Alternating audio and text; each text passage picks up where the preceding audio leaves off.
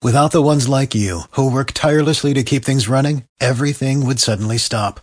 Hospitals, factories, schools, and power plants, they all depend on you. No matter the weather, emergency, or time of day, you're the ones who get it done. At Grainger, we're here for you with professional-grade industrial supplies. Count on real-time product availability and fast delivery. Call, click Grainger.com, or just stop by. Grainger, for the ones who get it done.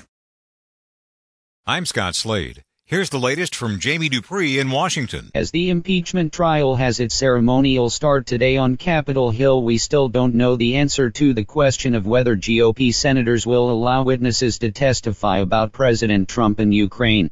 Yes, there has been some talk about maybe hearing from former Trump National Security Advisor John Bolton, but Senate Majority Leader Mitch McConnell has made very clear that he doesn't think extra witness testimony is needed. Another name you may hear Democrats talk about is an indicted business associate of Rudy Giuliani named Lev Parnas, who helped Giuliani to press the leader of Ukraine to announce an investigation of Joe Biden. Parnas has turned over all sorts of messages to impeachment investigators in the last few days and started telling his story in interviews last night. Jamie Dupree 2.0. What we are going to see today in the Senate is the ceremonial start to the impeachment trial of President Donald Trump. As first at 12 noon the House impeachment managers will present their impeachment charges to the Senate. Then at 2 p.m. Eastern Time, Chief Justice John Roberts will arrive from across the street at the U.S. Supreme Court to swear in the 100 senators as part of the impeachment court.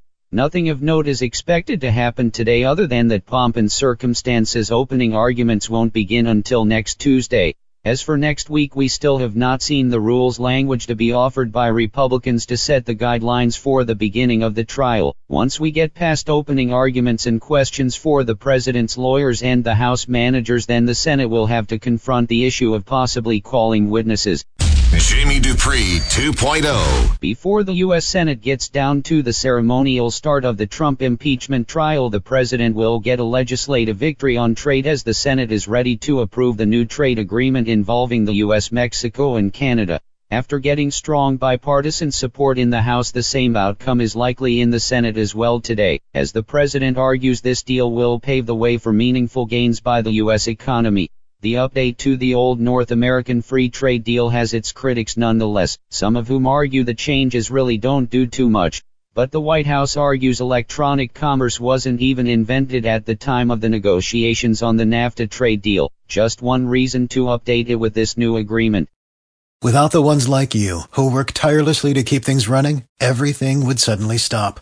Hospitals, factories, schools, and power plants, they all depend on you.